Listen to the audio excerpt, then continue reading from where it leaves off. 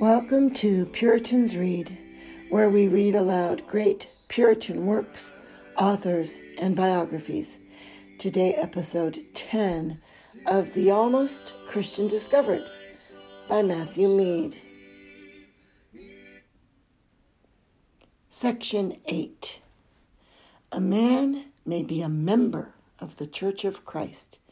He may join himself to the people of God, partake with them in all ordinances, and share of all church privileges, and yet be but almost a Christian. So the 5 foolish virgins joined themselves to the wise and walked together. Many may be members of the Church of Christ and yet not be members of Christ, the head of the church. There was a mixed multitude who came up with the church of Israel out of Egypt. They joined themselves to the Israelites, owned their God, left their own country, and yet were in heart Egyptians, notwithstanding.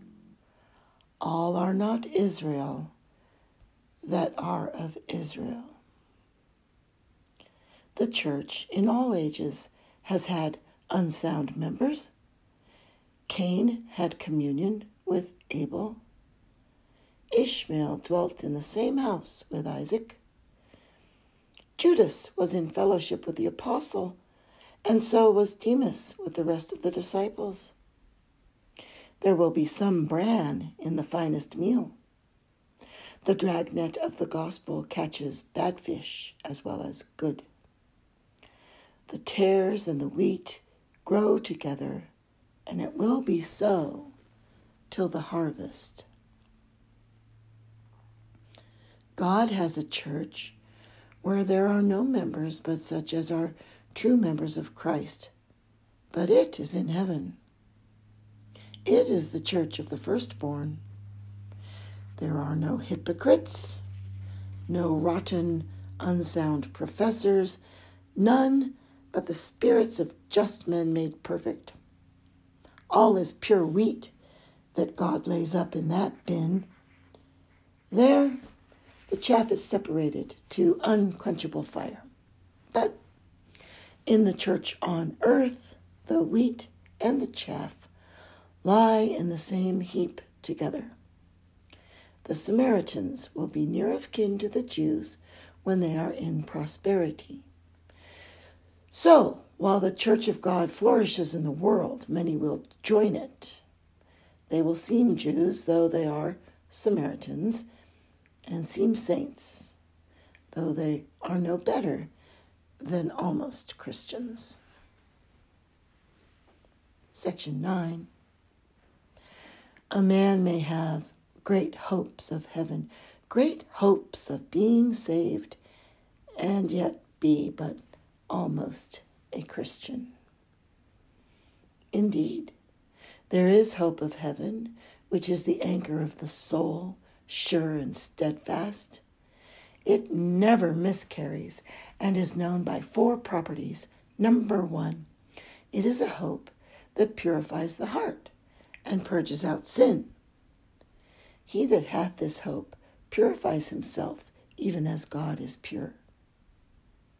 That soul that truly hopes to enjoy God truly endeavors to be like God. Number 2, it is a hope which fills the heart with gladness. We rejoice in hope of the glory of God. Number 3, it is a hope that is founded on the promise. As there can be no true faith without a promise, so not any true hope. Faith applies the promise, and hope expects the fulfilling of the promise.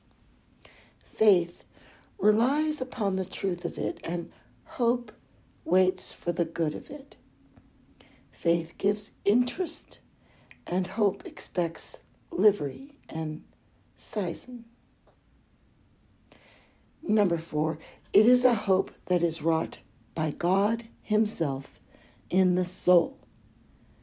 He is therefore called the God of hope, as being the author as well as the object of hope.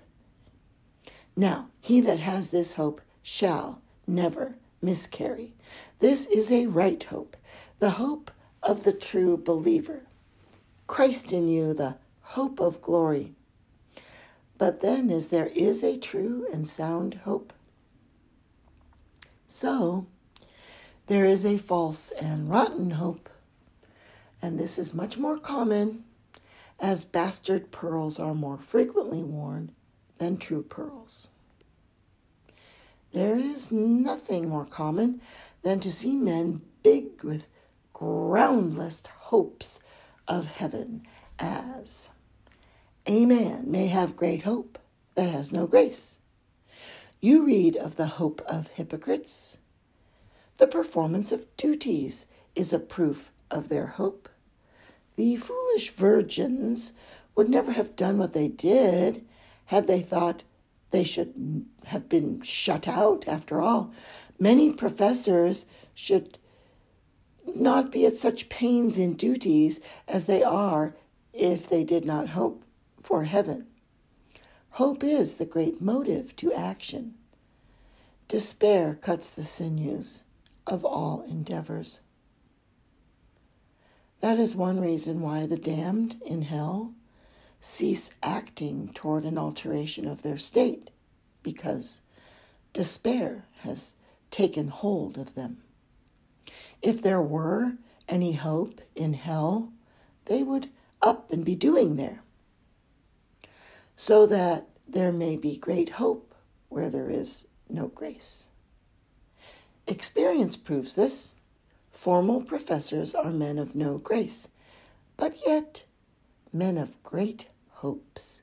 Nay, many times you shall find that none fear more about their eternal condition than they who have most cause of hope, and none hope more than they who have most cause of fear.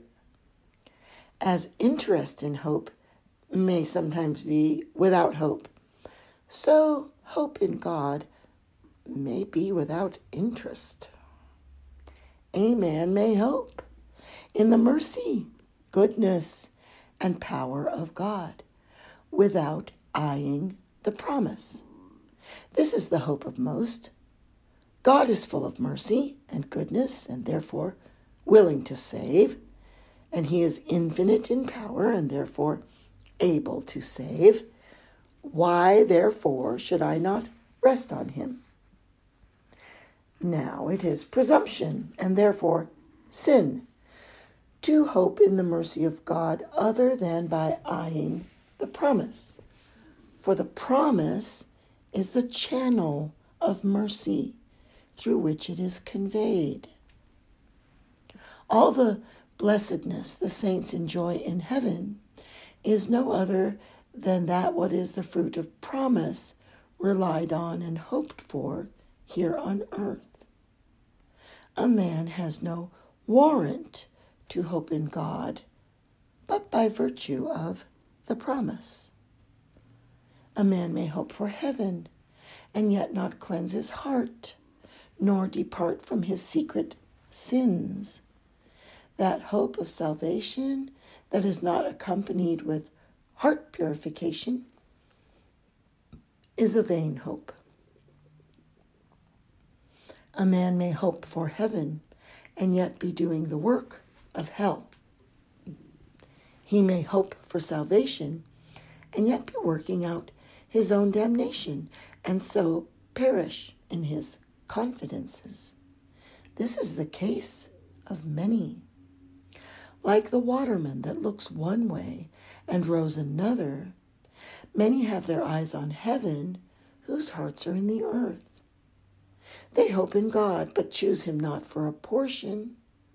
They hope in God, but do not love him as the best good, and therefore are likely to have no portion in him, nor good by him, but are likely to perish without him, notwithstanding all their hopes. What is the hope of the hypocrite? The though he hath gained, when God takes away his soul. Now then, if a man may have great hope of heaven that has no grace, if he may hope in mercy without eyeing the promise, if he may hope without heart purifying, if he may hope for heaven and yet do the work of hell, surely then a man may have great hopes of heaven and yet be but almost a Christian. Section 10. A man may be under great and visible changes, and these wrought by the ministry of the word, and yet be but almost a Christian. It is said, when Herod heard John Baptist, he did many things and heard him gladly. Saul was under a great change when he met the Lord's prophets. He turned prophet too. Nay, it is said, verse 9 of that chapter, that God gave him another heart. Now, was not this a work of grace? And was not Saul here truly converted? One would think he was, but yet, indeed, he was not. For though it is said God gave him another heart, yet it is not said that God gave him a new heart. There is a great difference between another heart and a new heart. God gave him another heart to fit him for a ruler, but did not give him a new heart to make him a believer. Another heart may make another man, but it is a new heart that makes a new man. Again, Simon Magus is a great proof of this truth. He was under a great and visible change. Of a sorcerer, he was turned to be a believer. He left his witchcrafts and sorceries and embraced the gospel. Was not this a great change? If the drunkard leaves his drunkenness, the swearer his oaths, the profane person his profaneness, they think this is a gracious change, and their state is now good. Alas, Simon Magus not only left his sins, but had a kind of conversion, for he believed and was baptized.